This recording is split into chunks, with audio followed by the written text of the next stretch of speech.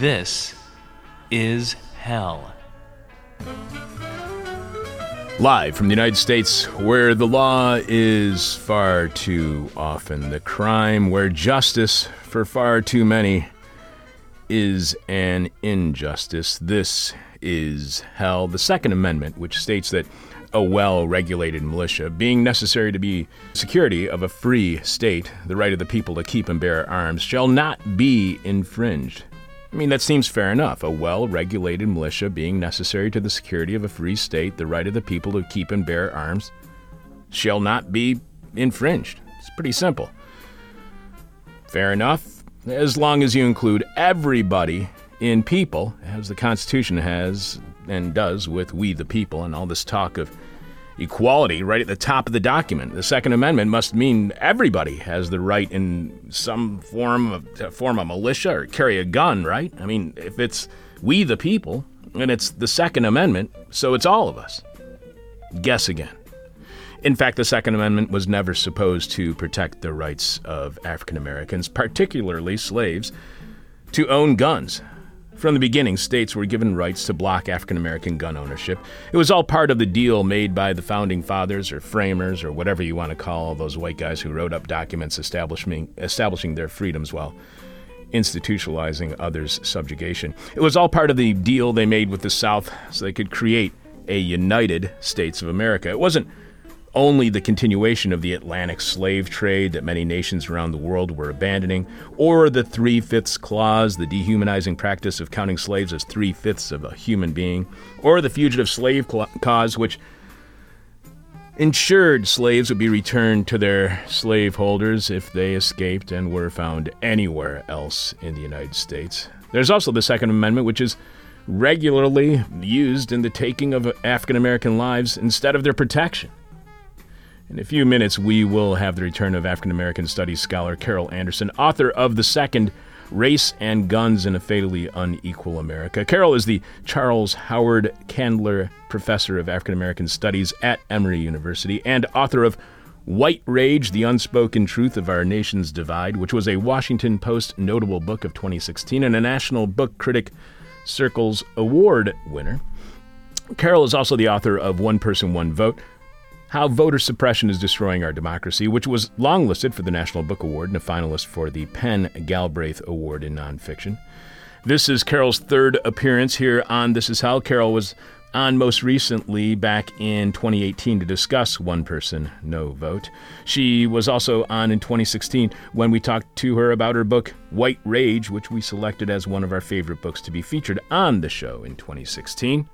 You can follow Carol on Twitter at Prof. C. Anderson. That's Prof. C. Anderson. And you can find out more about Carol at our website, ProfessorCarolAnderson.org. I'm your bitter, blind, broke, gap-toothed radio show, podcast, live streaming host Chuck Mertz. Producing is Egon Sheely, as Richard is again on medical leave. Anything new by you, Egon? Oh, what's not new? It's the solstice was this weekend, so we've started summer, so I think that's something to look forward to, although maybe all those in the Southwest would argue with me on that one. So. Yeah, definitely. I've been hearing from people who are saying it's like 115 degrees outside, yet still they want our winter beanie cap. I don't know what's going on with that. Well, we'll count that as a win. Yeah. This past weekend, I discovered I've completely forgotten how to socialize. I mean, completely. Like, I do not remember how you are supposed to engage with more than one other person and two cats, which are the only life forms I've been engaging with since the first week of March 2020. I mean, sure, here and there I saw family and friends, but all those times were racked with anxiety and nervousness about either catching or transmitting the virus. So anytime I did see someone who I knew, people I love, I was never at ease, and I think that uneasiness about being around others is going to take some time to shake, because Saturday night when I hung out over here at the bar for a kind of send-off of my niece and her family as they were moving from Chicago back to Michigan after living here for 11 years, I was bouncing back and forth from being delighted to be with people I missed over the past 15, 16 months, and a lingering yet very palpable fear of an invisible killer which has been stalking us all for a very long time. So my apologies to anyone who I saw on Saturday night and thought I was acting weird, because it's going to take a while to go through the deprogramming of living in self-imposed quarantine. And I talk to people 4 times a week here on the radio show for 40, 45 minutes. So it's not like I've been completely disconnected from people, but I'm telling you, when I get into a social face-to-face setting, I forgot how I'm supposed to act. But more importantly than any of that, Egon, what is this week's question from hell for our listening audience? This week's question from hell is, what mantra are you repeating? What mantra are you repeating? I'm not going to die. I'm not going to die. The person with our favorite answer to this week's question from hell wins your choice of whatever This Is Hell swag you want. You can check out all of our merchandise right now by going to thisishell.com and clicking on support, where you will see all the ways you can contribute to completely listener-supported This Is Hell. Without you, we got nothing. So thanks to all of you for your support. You can leave your answer to this week's question from hell at our Facebook page, facebook.com/thisishellradio. You can direct message it to us via Twitter at thisishellradio. You can email it to us at chuck@thisishell.com. But we must have your answer by the end of Thursday's show, when we are announcing this week's winner, as we do each week following Jeff Dorchin in the Moment of Truth. And during this week's Moment of Truth, Jeff Dorchin is coming to dinner. Egon will have more of your answers to this week's question from hell following Carol Anderson, today's guest. By the way, our last 2 winners, despite it being the beginning of summer, as Egon was pointing out, requested the This Is Hell winner beanie as their prize for having our favorite answer to the question from hell. And both winners are in Portland, albeit one is in Portland, Maine, and the other is in Portland, Oregon. So thanks to everyone from Portland to Portland who have been sending their answers to the question from hell. Also, do people in cities named Portland on the coast of the United States know something about an early winter that the rest of us should know about? Because I find it oddly coincidental and suspicious that people from Portlands are already stocking up on winter clothing. Not only can you email us, tweet at us, message us via Facebook, you can also just send us stuff in the actual mail to This Is Hell, 2251 West Devon Avenue, 2251 West Devon Avenue, 2nd floor, Chicago, Illinois, 60659. We got an email seconding a guest suggestion from Rue in Glasgow. Rue wrote us saying that he would like to hear an interview on the show with writer, vegan activist, and digital media producer Aph Ko, author of the book Racism, a Zoological Witchcraft, A Guide to Getting Out. Joel in Chattanooga writes, I can't remember how I found This Is Hell, but I have become a regular listener.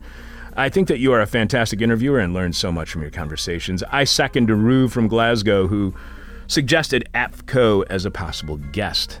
I've read the book Aph and her sister Syl wrote in 2017, titled Aphroism, Essays on Pop Culture, Feminism, and Black Veganism from Two Sisters, which you can find at aphro-ism.com. That's aphro-ism.com. Excellent, thought-provoking read, Joel says. And he adds, I had the opportunity to meet Aph several years ago. She is friends with Lauren Ornelas, founder and president of Food Empowerment Project, a vegan social justice organization that my wife and I volunteered with when we lived in the Bay Area. Aph was a speaker at one of their events. Lauren would be another excellent guest suggestion. She has been active in the animal rights movement for over 30 years. The Food Empowerment Project works on food justice issues related to the exploitation of food workers, along with promoting veganism and a more just and sustainable world. You can find out more about them at foodispower.org, which is an awesome URL, foodispower.org, to find out more about the Food Empowerment Project. Thanks, Joel in Chattanooga. So thanks to both Rue in Glasgow and Joel in Chattanooga, which is the Glasgow of Tennessee, for not only suggesting Aph Ko as a guest, but introducing us to Aph's work. Despite spending many hours every week trying to find guests whose views and issues go ignored by more establishment media, the media that dominates today's debates and discussions, we had never come across the work of Aph Ko. And who knew so many of you were aware of Aph's work? So yes, at your request, we will be pursuing an interview with Aph Ko on an upcoming episode of This Is Hell, so stay tuned in for that. We also got an email from Kyle. Kyle writes, Dear Chuck and Alex, we have been checking out your show and we'd love to be guests. We are activist jewelers with 26 years in the industry and authors of the most authoritative article on race and jewelry, it's titled, Where Black Lives Don't Matter to Jewelers. It was published in Canada's top trade magazine, Jewelry Business, last December. I pronounce it that way 'cause it's spelled Jewellery. Apparently a Canadian spelling, maybe? I don't know. These days, ethical or responsible claims are central to jewelry making and marketing, Kyle writes. We think your listeners would be interested in learning how such claims are almost always cover-ups for human rights and environmental atrocities. The fact of the matter is the narrative has changed, but the supply chain hasn't changed much in hundreds of years, as this illustration from our 42,000-word ethical jewelry expose published as an open-source document in 2018 shows. Kyle then quotes their work, which states, quick case in point, over 3.7 million people were killed in diamond-funded wars, yet not one person in the jewelry sector has ever been held accountable. Instead, the industry created a cover-up narrative with the term conflict-free diamonds. Kyle continues, we think your listeners should hear why the term conflict-free diamonds should be torn down like monuments to Confederate generals, and how they can purchase a wedding ring or engagement ring, which is the sourcing represents their love. We thank you in advance for your consideration and look forward to hearing from you. Sincerely, not just Kyle, but Kyle and Mark. Kyle and Mark, I think it's been close to 20 years since we last discussed diamonds on the show. And that ain't right, because the violence and racism around diamonds has not diminished in any way. So yes, Kyle and Mark, we are very interested in having you on the show to explain why the idea of conflict-free diamonds is a sham. And I'm very, very curious that if it is a sham, how can any diamond ring truly represent love? Aren't all diamonds blood diamonds? You too can email us at chuck@thisishell.com, DM us via Twitter at thisishellradio, message us via Facebook Messenger at facebook.com/thisishellradio, or just send us stuff in the actual mail to This Is Hell, 2251 West Devon Avenue, Chicago, Illinois, 60659. That's This Is Hell, 2251 West Devon Avenue, 2nd floor, Chicago, Illinois, 60659. And if you do send us anything, any suggestions or constructive criticism or even destructive criticism, we'll more than likely share your thoughts on air. Coming up, the Second Amendment does not protect but is lethal to African Americans. Egon will have more of your answers to this week's question from hell, which is, what mantra are you repeating? What mantra are you repeating? The person with our favorite answer to this week's question from hell gets whatever swag, This Is Hell swag you want. You can see all of our merchandise at thisishell.com when you click on support. So we'll have more of your answers to the question from hell, and Egon will be telling us who else is going to be on the rest of this week's show. That's all coming up here on This Is Hell. Staring into the abyss so you don't have to. This is hell. The Second Amendment is not what you think it is. Those well-regulated militias were really good at one thing, and it's not what you think it is, like stopping tyrants from busting in their doors. Well, and the way it is unfairly and unequally enforced along racial lines is increasingly deadly for African Americans. Returning to the show, African American studies scholar Carol Anderson is author of the new book, The Second, Race and Guns in a Fatally Unequal America. Welcome back to the show, Carol. Thank you so much for having me, Chuck. I've been looking so forward to having you back on the show. It's great to hear your voice. This is Carol's third appearance on This Is Hell. Carol was on most recently back in 2018 to discuss her book, One Person, No Vote. She was also on in 2016 when we talked to her about her book, White Rage, which we selected as one of our very favorite books to be featured on the show that year and one of our very favorite interviews. You can follow Carol on Twitter at Prophecy Anderson. You can find out more about Carol at her website, ProfessorCarolAnderson.org. You begin by mentioning the 2016 police killing of Philando Castile, who, as you write, had been pulled over in a suburb of St. Paul, Minnesota, because his wide-set nose supposedly resembled that of a robbery suspect, had been reaching for his ID, but in order to avoid any surprises, let the police officer know that he had a gun with him, a legally permitted right to carry a concealed gun.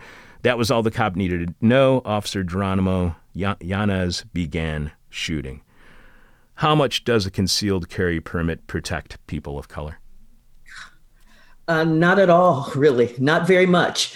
And the issue that I looked at there was at the Philando Castile killing just was a catalyst for me.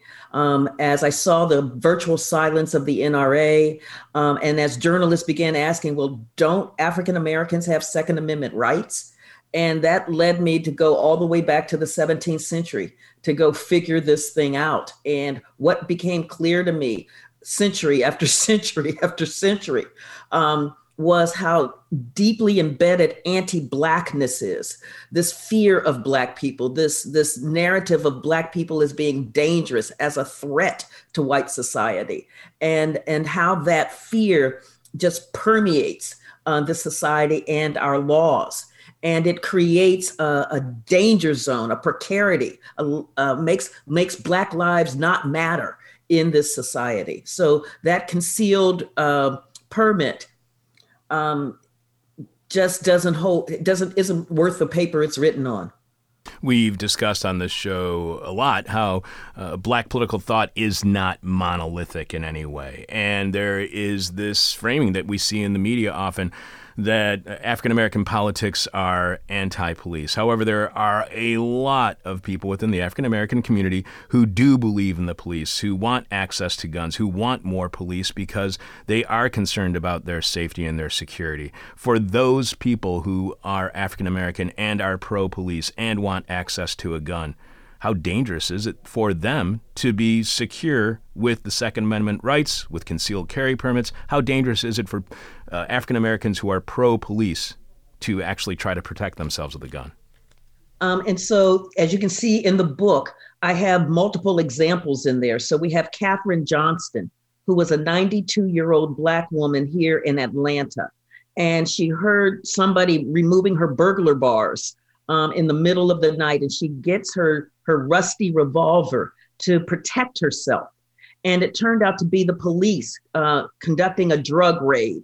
And as these police barge into her house early in the morning, she shoots because she doesn't know that they're cops, and they shoot back, and they gunned her down. Over 30 bullets went into that house.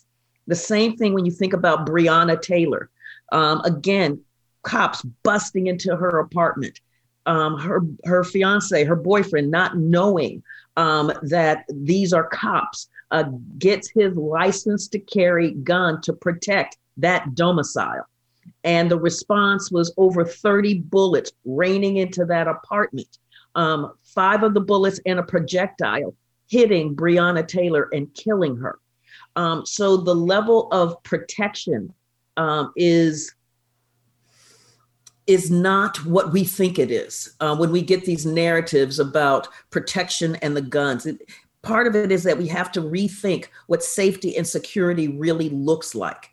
And, when it comes to policing, I've got to say, I use this analogy. There was a physician named Michael Swango who killed 50 to 60 of his patients. And he would kill several of them. The hospital would figure it out and fire him, and he'd move to another hospital. And then he'd do it again, and then he'd move to another one. They finally caught him and stopped him. But when you think about it, it's like saying, if you really want healthcare, you can have Michael Swango or you can have nothing. That's not an option. That's not what the Black community is asking for. They're asking for a level of safety and security, and the structures we have now don't provide that. Do you think the uprising of last summer against racialized police violence, do you think that had any impact on those African Americans who do believe in the police, who do want to protect themselves, who may have been looking toward law enforcement and more funding for the police for the solution to their security and safety problems? I don't think that when you saw the tape of Derek Chauvin kneeling on George Floyd's neck, and you saw the casualness with which that happened, and you saw the other police officers not intervening, or when you saw in Buffalo, the police push down that elderly white man and his head cracks and blood is coming out of his ear, and they walk by as if there's just litter on the ground. That sense of safety is not there, emanating from the police in that way. And I don't think that the uprisings, the protest, did much to stop the police brutality, nor did it do much to allay the concerns about the lack of safety in Black communities. When you write about Philando Castile, you also mention the previous day's Baton Rouge, Louisiana police killing of Alton Sterling. You write how Sterling was carrying a gun, which was not unusual in this right to carry state. Granted, Sterling had a felony conviction, so owning a firearm was for him illegal, but he had been robbed before and wanted protection. The Baton Rouge police received a 911 call that there was a man with a weapon threatening customers at a local convenience store. As officers rolled onto the scene, they saw Sterling sitting there selling CDs and DVDs, just as the store owner allowed him to do, and indeed welcomed. The threatening man was not Sterling. In fact, there was no threatening man. It had been a prank call. What would you say to someone who believes, oh, the problem was the prank call? If the call is not made, the killing does not happen. So what is missed, if anything, when we only focus on the prank call going horribly wrong, or in the case of Breonna Taylor, we only focus on it was a communication problem?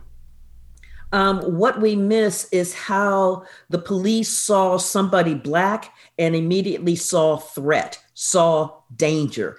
It is the way that there was that communication problem in Cleveland with Tamir Rice, where the police heard that there was somebody in the park with a gun.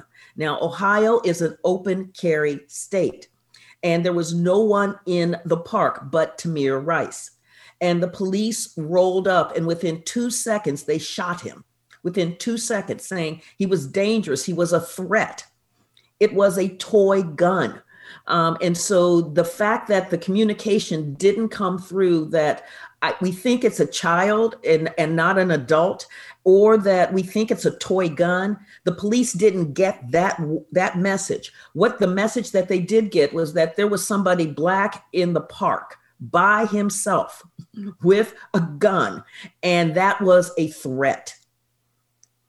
Let's talk about that message for a second, because you also mentioned last August's Kenosha, Wisconsin killing of two people, Joseph Rosenbaum and Anthony Huber, and wounding of Gage Grosskreutz, who lost his bicep, a shooting carried out with an illegally acquired AR-15 that was taken across state lines by a minor, and how the killer, who was openly carrying the gun, was offered water by police prior to the shootings. He then held up his hands as if to surrender. Instead, the police ignored him, and he freely went back home across the state border to Illinois. You write, for all of the law and order backslapping, the killer was a minor who was illegally carrying the AR-15 in an open carry state, and he had killed 2 men and wounded another. Yet, as the police, media, and elected officials made clear, Rittenhouse still had Second Amendment rights not available to Tamir Rice, who had been sitting alone in a pavilion with a toy gun. The police argued the killing of 12-year-old Tamir Rice was an accident. Information about Tamir being a juvenile and it likely being a toy gun, not getting the police responding to the call, and the mistaken identification of the toy as a real gun, and misinterpretation of Tamir's actions. So what do you think the message the white supremacist killer of Rosenbaum and Huber was sending to the police as a white minor when he approached them carrying an AR-15 while walking towards the crowd unimpeded? What was the message that he was sending to police as opposed to the message that Tamir Rice was sending to police? For Kyle Rittenhouse, it was like he's one of us. You know, the police said, we really appreciate you guys being here. So he was part of the control mechanism for those who were protesting the shooting of Jacob Blake, a Black man who was shot in the back 7 times by police. That is what was happening in Kenosha. And that Rittenhouse was one of them, one of the guardians of law and order, one of the guardians to put down this protest by folks who were angry that the cops had the audacity to shoot a Black man in the back 7 times in front of his children. In the case of Philando Castile, what does the NRA's lack of outrage when people of color are legally carrying a weapon and are killed by police? What does that reveal to you about the NRA and the way it does defend the Second Amendment? In the NRA's world, is the Second Amendment for everyone? The virtual silence of the NRA in the killing of Philando Castile, as I said, was a catalyst. Because when you look at it, the NRA, Wayne LaPierre, who's the vice president, was absolutely vocal at Ruby Ridge when white militia were killed by federal law enforcement in a shootout. And the same at Waco. And Wayne LaPierre called federal law enforcement jackbooted government thugs. And to have that level of vitriol, it was so vitriolic that George Herbert Walker Bush canceled his membership in the NRA. It was so like, what? But with Philando Castile, they were virtually silent. It took Black members in the NRA to push the NRA to say, well, we believe everybody should have the right to bear arms. And then more pushing that we can't say anything until the investigation is over. What that signaled was that there is a Jim Crow sign over the Second Amendment. And as I said, I went back looking to ask that question: do African Americans have Second Amendment rights? You mentioned the Clive Bundy situation, which was something that we discussed a few weeks ago when we were talking to Jacqueline Keeler about her new book, Standoff, Standing Rock, the Bundy Movement, and the American Story of Sacred Lands. And you write how Nevada rancher Cliven Bundy, and this is a story not a lot of people know, who had refused to pay over $1 million in fees for grazing his cattle on public land, summoned his gun-toting self-styled militiamen to do battle with federal authorities to prevent the seizure of his herd for restitution. You then quote Larry Pratt, a speaker at the NRA's 2014 National Convention, commenting on the fact that Bundy, quote, backed the Bureau of Land Management agents down with automatic rifles and other deadly weaponry, proudly called that armed confrontation a proper, legitimate, lawful response to illegitimate, unlawful exercise of government power, particularly on the federal level. Is Pratt correct? After all, the Second Amendment does state a well-regulated militia being necessary to the security of a state. The right of the people to keep and bear arms shall not be infringed. Is Bundy's group a well-regulated militia? No, no. When you think about it, this reminds me of Shays' Rebellion in a way. And Shays' Rebellion happened in 1787 in Massachusetts. And you had a group of white men who were angry that the government had a taxation policy, that the white men did not want to pay the taxes. So the government was coming in and seizing that property as restitution, as payment. And Shays' Rebellion exploded and went after the Massachusetts government. And the Massachusetts government then called in the militia, and the militia, the state militias, just were like, no, we're not fighting. We're not fighting them. And in fact, you had members of the militia joining Shays' Rebellion. And it took Boston merchants paying for a mercenary army to put down Shays' Rebellion. That's what was hanging over the heads and the memories of folks as they were drafting the Constitution of the United States, was Shays' Rebellion. They saw that as a mob, as a group of angry white men who were taking on the government because they didn't like being taxed. Now, I know that sounds ironic, given one of the sources of the rebellion, the revolution against Britain. But here you have Shays' Rebellion being this group of white men angry at government policy and taking up arms to basically fight the government. What you also see happening here, and this is where you get a sense of the racial inequities in this, is that for all of the rebellion, for all of the shooting, for all of the attack on the government, basically nobody did time for that. They very little time, and their sentences were commuted or they were pardoned. And the same thing happened with the Whiskey Rebellion. In 1794, where you had white men in an uprising against the government, going against the feds on a taxation policy. And it led to George Washington, President George Washington, leading the militia coming in to take on the Whiskey Rebellion. And again, you had very few consequences for attacking the federal government by white men. Meanwhile, when you had slave uprisings, the response was absolutely vicious. It was absolutely merciless. You had Black people fighting to get free. And the response was beheadings, disemboweling, putting these severed heads on stakes as a warning to the rest of the enslaved. This is what will happen to you. You had mass public hangings. You had all of this violence raining down on Black folks trying to get free. Whereas when you had whites rebelling against the government, you get amnesty, you get pardons, you get commutations of sentences. So what would you say to those on the left who might be a little bit leery of prosecuting the Bundy movement, in that they might see this as eventually being blown back on the left, as often many things are? Whenever there's a crackdown on the right, it seems like the left is more persecuted as well. So what would you say to those on the left who might have some sympathy for the Bundy movement standing up to the federal government? Standing up for grazing your cattle on federal land and not paying for it? What value system were the Bundys fighting for there? I mean, this is where we have to ask these kinds of questions.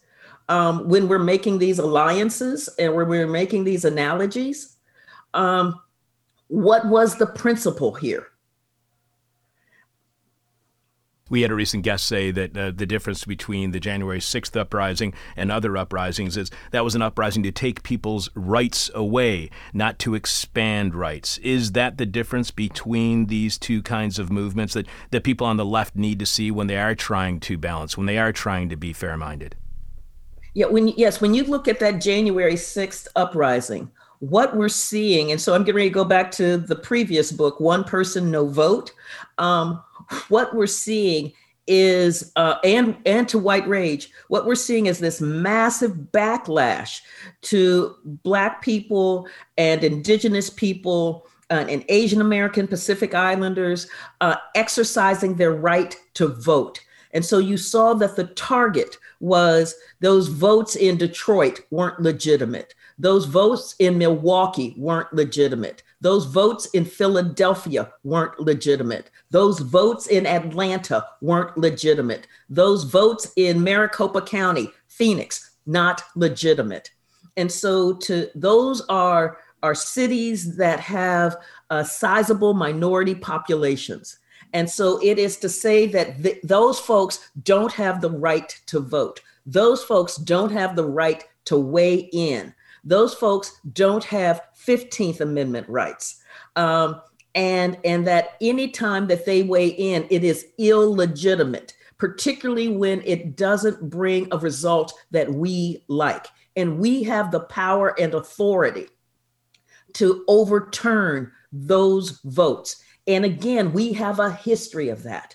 1873, the Colfax Massacre in Louisiana. 1898, the massacre in Wilmington, North Carolina, where whites didn't like the results of an election, and the response was a bloody massacre. And the next part of that response was to let whites get away with it.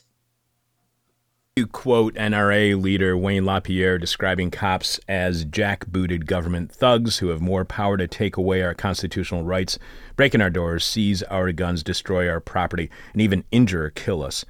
So how do police, and I know that you're not a police officer and you're not an NRA member and you can't necessarily give us the exact right perspective, but I'm hoping you can. How do police who are NRA members balance the NRA's anti-police statement with the NRA's support for the police? After all, while LaPierre denounces police, the NRA offers member benefits to law enforcement, including insurance coverage and college scholarships. So how do they balance that degradation of the police from Wayne LaPierre and then their own membership within the NRA?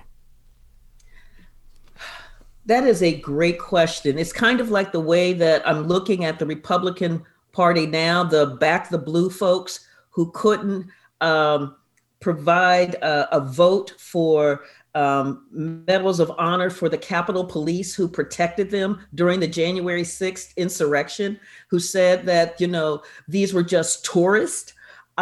It's the same kind of sophistry.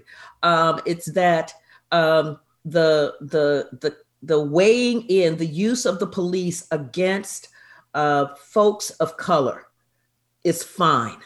The use of the police against whites, that's highly problematic. So what would happen then if the NRA defended legal gun owners who are people of color in killings by police? I mean, why not exploit killings of gun owners of color by police as the NRA does when legal gun owners are white and are killed by police? Why not be a big tent anti-police violence organization when that could clearly boost your membership? Well, one of the things, as you know, that I argue in this book is that what the Second Amendment is really designed to do is to control Black people. It was the fear of Black people. It was the fear of slave revolts. It was the fear of being left defenseless. If the federal government could control the militia, as James Madison had written in the Constitution, then that meant, as Patrick Henry and George Mason argued in Virginia, that the feds could not be trusted to send the militia down if there was a slave revolt, and we will be left defenseless, is what George Mason said. And so when you've got a Second Amendment that is designed, that is predicated on the militia, which is predicated on the control of the enslaved, to deny the enslaved, to deny Black people their rights, then the Second Amendment is really operating in NRA land, that denial of Black people their rights. Think about the case of Amber Geiger, who was the Dallas PD officer who went into Botham Jean's apartment and shot him because she said, "I thought I was in my apartment. I was afraid. I thought I was being attacked." And Dana Loesch's response, who was the spokesperson for the NRA, said, well, if he'd had a gun, he'd still be alive. Except we know that that's not true. Katherine Johnston had a gun and she is dead. Kenneth Walker, who was with Breonna Taylor, had a gun and Breonna Taylor is dead. And so the understanding that the Second Amendment is born of the same fear and debasement and dehumanization as the 3/5 clause means that we understand how the Second Amendment is truly operating. So how unique is this Second Amendment's racialized application of constitutional rights? Is this the way the Second Amendment is enforced along race lines? Is this different from any other legal protection promised in the Constitution? I think what makes it so different is that its genesis was racist. So that the 15th Amendment that says the right to vote, its genesis is not racist. The 14th Amendment, birthright citizenship, its genesis is not racist. The right to a speedy and fair trial, not racist. The right not to be illegally searched and seized, not racist. The right against cruel and unusual punishment, not racist. The foundation of the Second Amendment is racist. So you also point out that the amendments covering the criminal justice system, the 4th, 5th, 6th, and 8th, have offered little to no protection for African Americans because of numerous Supreme Court decisions that have embedded racism and racial profiling into policing, trial procedures, and sentencing. So are equal rights protections for those of African descent guaranteed in the Constitution and then undermined by the law? Is the Constitution a promise of equality and then the law is an enforcement of inequality, or is that an oversimplification? I think what we're seeing is that the Constitution, these amendments that I've described are race neutral. But the ways that they are implemented in this society are not. So, for instance, the 15th Amendment which is the state shall not abridge the right to vote on account of race, color, or previous condition of servitude. When Mississippi and the other southern states implemented what's called the Mississippi Plan, that provided for, you had to pay a poll tax, and you had to have a literacy test.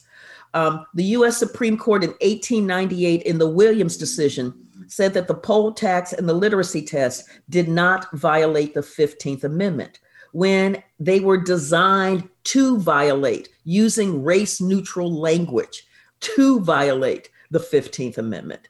And so it is the way that it is operationalized that in fact creates these racial imbalances.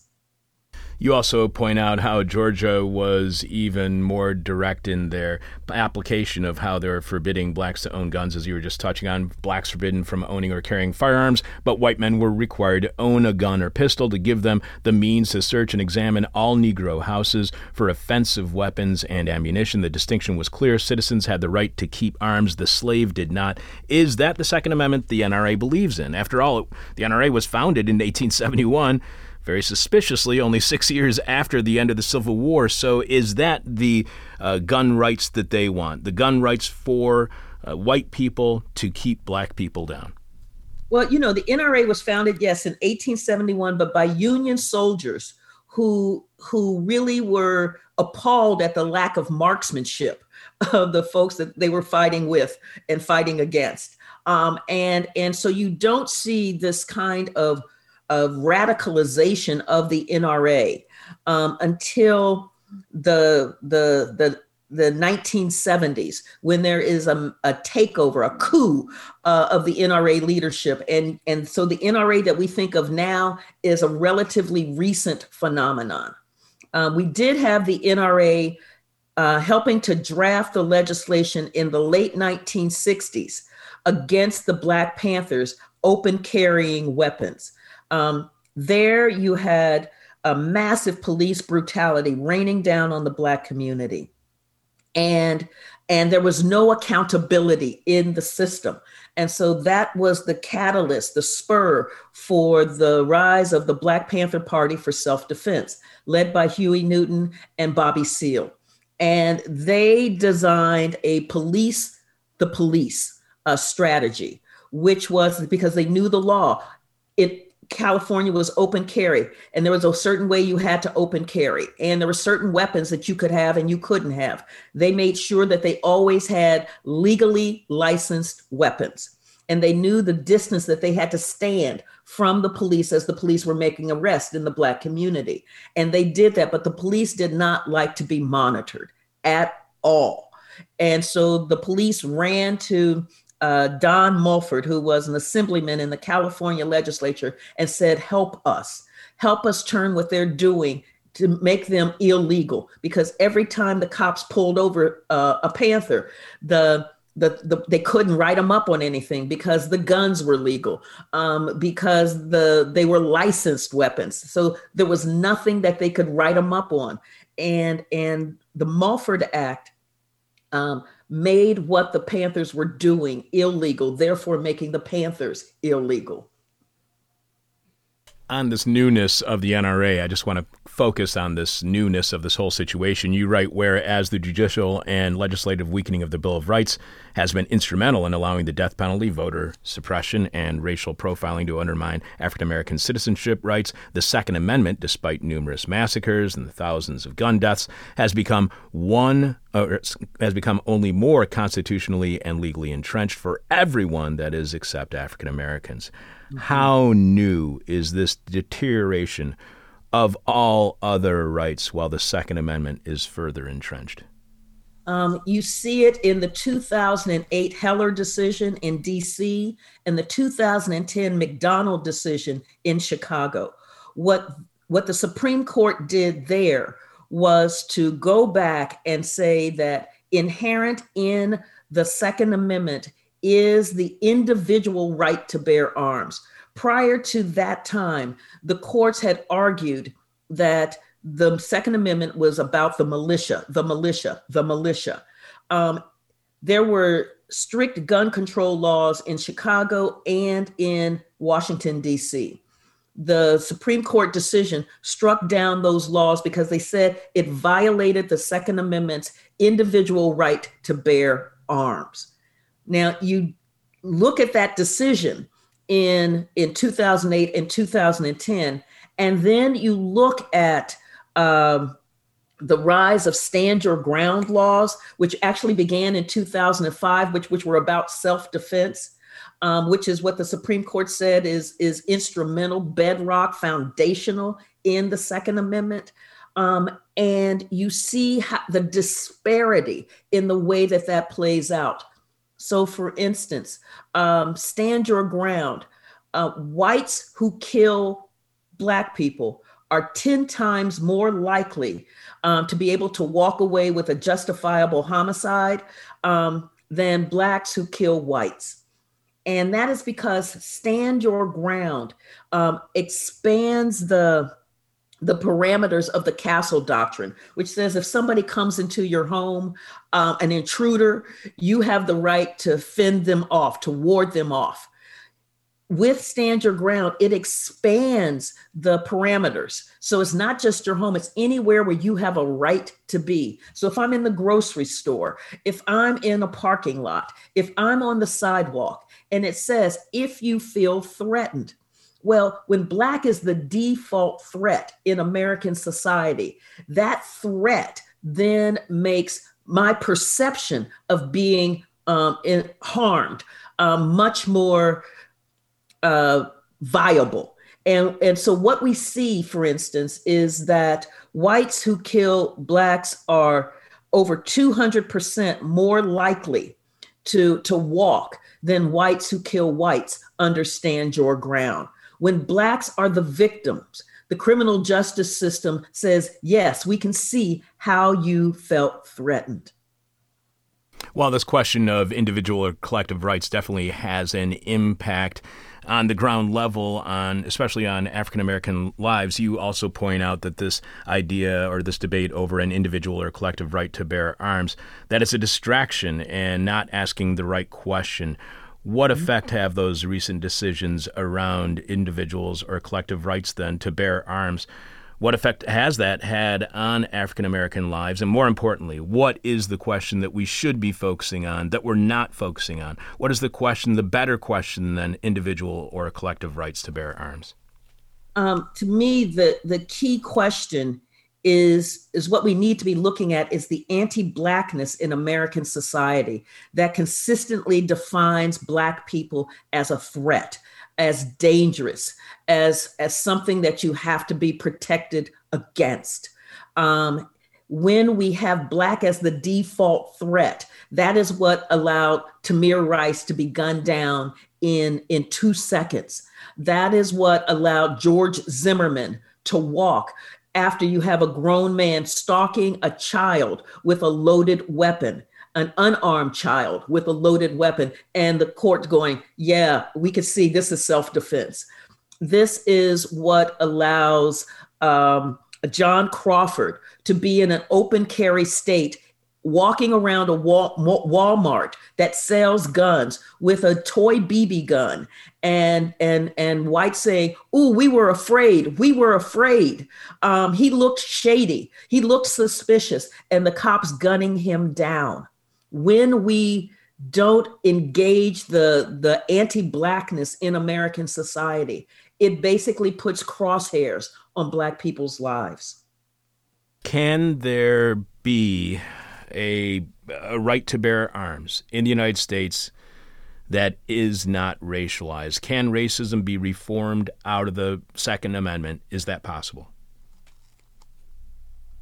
That is a great question, Chuck. To me, the Second Amendment is so structurally, foundationally flawed because it is predicated on anti-Blackness that it needs to go the same way that the 3/5 clause has. So is the Second Amendment, as it stands today, is it stopping African Americans from having human and civil rights? And has it always been that way with the Second Amendment? Because that would suggest the intent of the Second Amendment was and is and has always been to keep African Americans from experiencing human and civil rights. So is the Second Amendment, is it possible for African Americans to have equal rights in the United States as long as there is a Second Amendment? Because the Second Amendment is so lethal and it is predicated on anti-Blackness, it is, to me, a major barrier to full and equal rights here in the United States. You also mentioned how African Americans are never seen as good guys with guns. If African Americans are not seen by police as good guys with guns, what's the impact of the good guy with a gun thinking on the lived lives of African Americans? Can a good guy with a gun protect African Americans? And so in the book, you see that I lay out several stories of good guys with guns, because that has been one of the NRA mantras, right? And you had Jamil Roberson in Chicago there was a shooting in a club. He's security. He's got security on his uniform, and the word security on his uniform. And he tackles the guy with the gun. The cops come in and they start shooting Roberson. You had Emantic Bradford Jr. in Alabama. There was a shooting in a mall. He's an Army veteran. Alabama is open carry. He pulls out his gun to get people to safety. The police roll in. They see this Black guy with a gun and they began shooting. And I even tell the story of an off-duty Black police officer who tackles a guy who is running, who has committed a crime. And the cops roll up and they began shooting the Black guy. Being the Black guy with a gun is like an oxymoron, because being the good guy who is Black, it doesn't compute. One of the things that you mentioned historically, which is just amazing to me, you point out a series of slave revolts in the 1600s, 1700s led to a number of laws in colonial America restricting Black people's access to weapons and meting out brutal punishment for possession of use of firearms. There was a concomitant creation of slave patrols working hand in hand with militias to keep the enslaved population under control and disarmed. So how important was disarming African Americans in maintaining the South? Did slavery continue because African Americans were not given Second Amendment right? Because that might cause some cognitive dissonance for those who support the Confederacy, claiming pride in their Southern heritage and their support for the Second Amendment. The lack of access to weaponry was foundational for the maintenance of slavery. The fear that the enslaved, if they had arms, if they had access to guns, would just wreak holy hell on the slave owners, on that white society, just sent enormous panic and fear. This is why you see the rise of these militias. This is why you see law after law after law banning access to guns. For not only the enslaved, but also for free Blacks as well. And you see this with the 1792 Uniform Militia Act for the federal government, where it says that every able-bodied white man between the ages of 18 and 45 must join the militia and must have a gun. So you see how you have laws, state laws saying Black people cannot have guns. You have federal law saying that white men must have guns. This is the kind of foundation of the kind of inordinate power of violence raining down on Black people to keep them from fighting for freedom, to keep them enslaved, to keep them from having full rights. This leads to the 1857 Dred Scott decision, that Supreme Court decision, where you had Dred Scott, who was a Black man who was enslaved but had been taken to free soil, and who argued then when his enslaver brought him to Missouri, a slave state, that actually he was free because he had lived in Illinois and he had lived in Wisconsin. And Roger Taney wrote in his decision that Black people have never been citizens of the United States. They weren't citizens in the founding documents. If they were citizens, they'd be able to carry the mail. If they were citizens, they would be able to get passports.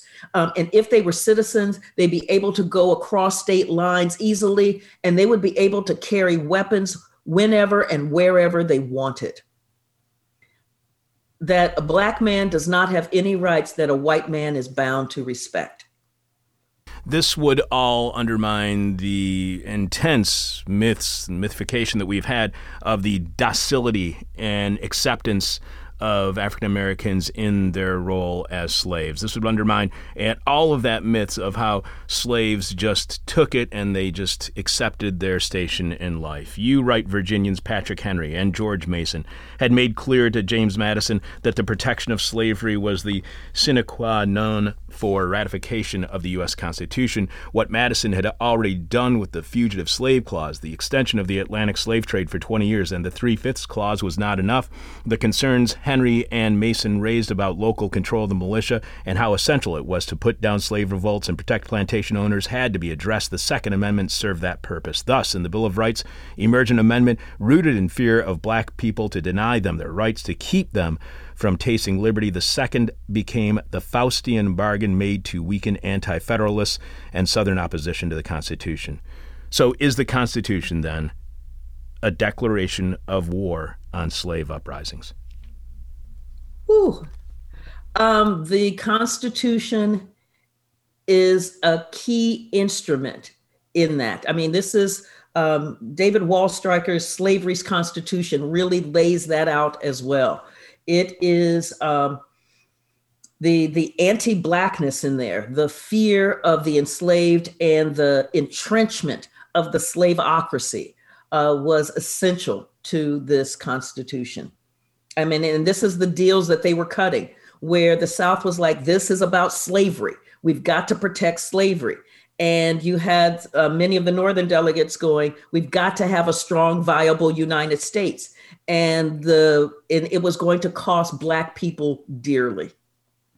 Again, a couple of weeks ago, when we did speak with Jacqueline Keeler about her book Standoff, she pointed out that the Declaration of Independence not only says all men are created equal, but what is forgotten is the Declaration's list of, quote, repeated injuries and usurpations by King George III cited as reasons for dissolving political bands with Great Britain, which includes this characterization of native nations.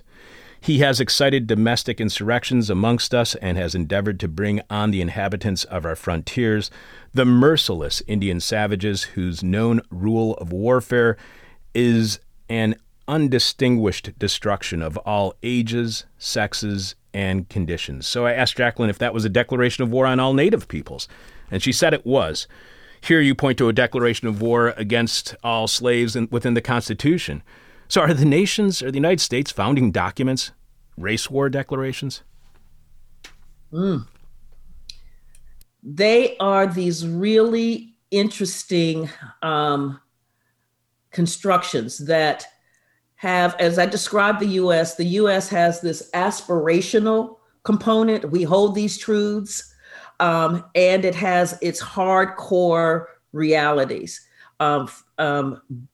Bedrock racism, bedrock inequality. And where these battles in this nation have been to move to that aspirational plane, and where you see the pushbacks that we have now in terms of the teaching of racism in our foundational documents, the teaching of slavery, the teaching of Jim Crow, the teaching of post-racial racism is this treating our aspirations as achievements, as treating that we have already arrived, we have already overcome. And that has been where the battles have been. Aspirations as achievements, it sounds a lot like, the pandemic is over, Carol. Right, as Delta is kicking folks' butt. Okay. So you write the Second Amendment is lethal, steeped in anti-blackness. It is the loaded weapon laying around just waiting for the hand of some authority to put it to use. This is from a quote you cite earlier in the book. You point out how Supreme Court Justice Robert H. Jackson, who's famous for the military tribunals in Nuremberg, noted in a case saturated with discrimination, Japanese internment during World War II, racism lies about like a loaded weapon, ready for the hand of any authority that can bring forward a plausible claim of an urgent need. Is there a history, an ongoing practice in the United States that whenever the state's authority is being challenged, it reacts with racism? Were last summer's uprisings against racialized police violence the state's authority being challenged, and it responded with racialized police violence?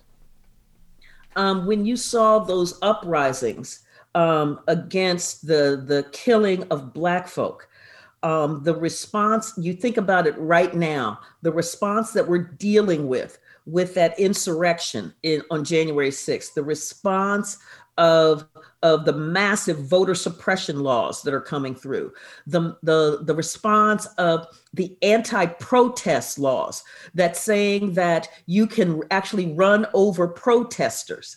All of that is the state's response to this quest for real justice and real equality and real equity in the United States. One last question for you, Carol. We've been speaking with African-American studies scholar Carol Anderson, author of The Second, Race and Guns in a Fatally Unequal America. Follow Carol on Twitter at Prof. C. Anderson. Find out more about Carol at her website, professorcarolanderson.org. You can find our interview in 2016 when we talked to Carol about her book, White Rage, and our interview in 2018 when we discussed One Person, No Vote. Both of those interviews are available at our website right now. This is hell.com. When you search on Anderson, and there's probably lots of Andersons in there, so you might want to put in Carol Anderson. Carol, one last question for you, and as we do with all of our guests, our final question is the question from hell, the question we hate to ask, you might hate to answer, or our audience is going to hate your response. The NRA, one of their publications is called America's First Right. Clearly, this is the Second Amendment. And that magazine was very, very much focused last summer on the police violence protests that were happening across the United States. What kind of government do you have when gun rights and the right to use them are paramount to all other rights? When the Second Amendment is constantly being re-entrenched, while the Bill of Rights is constantly being weakened, what kind of government do you have when gun rights are paramount to all other rights? You have a space where we are right now, where after mass shooting, after mass shooting, after mass shooting, we get no reasonable gun safety laws. And that is because of the entrenched anti-Blackness, where you get, I will be left defenseless. Those people will come in from St. Louis and take everything that I have. And so people are willing to trade, to be left vulnerable in grocery stores, to be left vulnerable in schools, in their churches, at their workplaces, for this overriding fear that Black people are coming. It is George Mason hollering, we will be left defenseless. And so you have a regime preying on that entrenched fear to be able to sell weapons. That is a scary state and what type of government is that? What would you describe that government as? One that really needs a lot of help. Is the only thing we can do, though, Carol, before you go, is the only thing we can do have a constitutional convention? No. And why I'm saying no so quickly is that there is a movement among the right wing to have a constitutional convention so that they can rewrite this thing in order to X the rest of us out. What we really need to do is to be able to, we need S1 to pass, and we need the John Lewis Voting Rights Act to pass so that we can have the full power of this democracy, so that we are voting in representatives who really, truly represent us. We move dark money out We get rid of dark money out of our campaigns, out of our politics, and that we get a truly representative government that thinks through what does safety and security really look like in this nation for all of us. And now all our listeners know why you are quickly becoming my very favorite guest to have here on the show. Carol, I really love having conversations with you. I don't want this to be happening only 3 times over the last 5 years. I want to make sure that we have you on our show more, and we will be annoying you in the future to have you back on. Thank you so much for being on our show again. Thank you so much, Chuck. I love the conversation. All right, take care. This is not the media, as you can freaking tell. This is Hell. And if you like that, you should support This Is Hell by going to thisishell.com and clicking on support. Maybe subscribing to our Patreon podcast or buying some piece of merchandise or just giving us a straight out donation. We'd really appreciate it. We'd really, really appreciate it. This week's question from Hell is, what mantra are you repeating? What mantra are you repeating? The person with our favorite answer to this week's question from Hell gets your choice of whatever This Is Hell merchandise you want. You can leave your answer at our Facebook page. You can tweet it to us. You can email it to us. But we have to have your answer by the end of Thursday's show when we are announcing this week's winner. And during this week's moment of truth, Jeff Dorchin is coming to dinner. And I think he's coming to dinner at my house. Egon, do you have more answers to this week's question from Hell? Sure do, Chuck. What mantra are you repeating?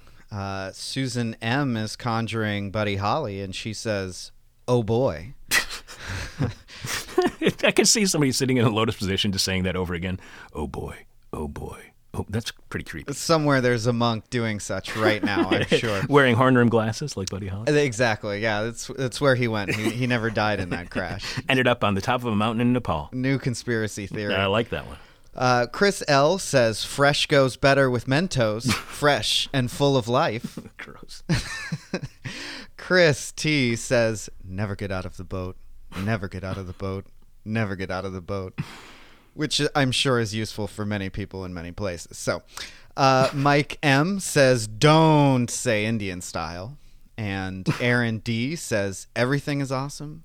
Everything is cool when you're part of the team. Let's see. We've got a few more here. Pete P., in response to what mantra are you repeating, says, don't try. Compliments to Bukowski. We got dark real quick. Martin F. says, my demon is on my butt. My demon is on my butt. It's building a wooden hut. My demon is on my butt. That's gross. And we have Annette B. who says, thrive, strive, adapt, survive. All right. Is that it? That's it for now. Egon, who is on tomorrow's Wednesday's live 1-hour show at 10 a.m. Chicago time, right here at thisishell.com. Tomorrow on Wednesday, we have journalist Cole Stangler on his article, U.S. Sanctions on Cuba and Venezuela Hamper the Global Fight Against COVID-19, which was published for The Intercept. This will be Cole's third appearance on This Is Hell. Cole was on back in December of 2018 and February of 2019 to report to us from France on the Gilets Jaunes, the yellow vests. You can hear both those interviews right now at our website, thisishell.com. When you search on the name Stangler, it's like strangler, but no R, and I'm very suspicious about the family history of Cole Stangler and how that R fell out of his name. And what about on Thursday's show? On Thursday, we have Brian Justion, who will be talking about a piece he had published with Logic Magazine on automation labor in the U.S. Postal Service called The Non-Machinables. And, of course, we also have our moment of truth where Jeff Dorchin is coming to dinner. And by the way, if you do name your band The Non-Machinables, Brian Justin will sue the hell out of you. Very litigious guy. I'm just making that up. I'm your bitter, blind, broke, gap-toothed radio show host, Chuck Mertz. Producing today's show is Egon Sheely. Thanks to Carol Anderson, our guest today. Thanks to Egon. Thank you, Egon. I appreciate it. My pleasure, Chuck. Anytime. Sure. Pretending to know what I'm talking about since 1996. This is hell. My demon is on my butt. No. My demon talks to me in profanity like a sailor. And my demon tries to knock me down. And my demon tries to put me on a hell ride. Thank you for listening to This Is Hell. For more Interview Hell and to support the show, visit thisishell.com.